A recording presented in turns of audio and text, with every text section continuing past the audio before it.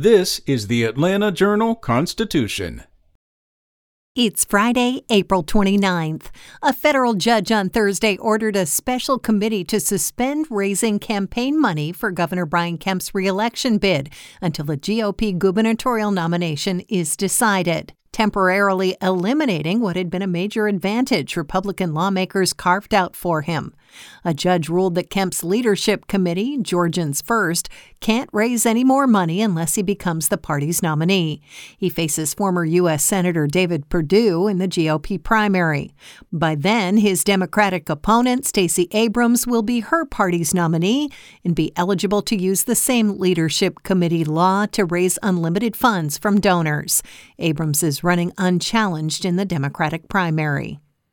In other news, Marietta will consider making Juneteenth and Veterans Day paid city holidays. The city will hold a special called meeting at noon Friday to consider adding the two paid holidays for city employees. If it passes, Marietta will have 12 paid holidays on its 2022 calendar rather than 10. Juneteenth, the celebration of the end of slavery in the U.S., was nearly added to that calendar, but the effort ended in contentious fashion. A 4-3 vote to make Juneteenth a paid city holiday was quickly followed by a veto from longtime Mayor Steve "Thunder" Tumlin, who said he was concerned about adding Juneteenth to the city's holiday calendar when it omits Veterans Day. A vote to override Tumlin's veto came up one vote shy. Meanwhile, Georgia researchers are looking to put COVID-19 tests to the test.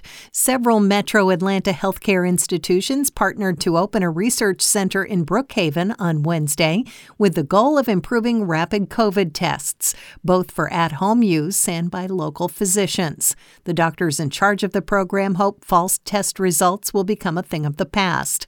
The facility sees Atlanta leading the charge to improve existing tests, detect new variants, and make them easier to use for non-medical professionals. The Brookhaven Center is the first place in the Atlanta area where you can get a PCR test, often seen as the gold standard of testing due to its high accuracy. And Clayton County parents and educators on Thursday mostly praised a plan to ban the use of book bags and lockers for the remainder of the school year to keep guns out of schools in the South Metro Atlanta community, but said it's also not a solution for the problem.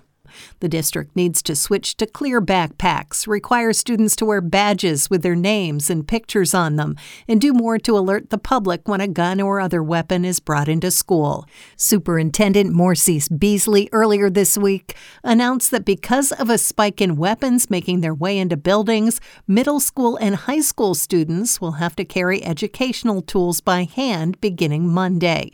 The decision comes as schools across Atlanta struggle to address disciplinary issues that are either surging or getting more violent than in years past.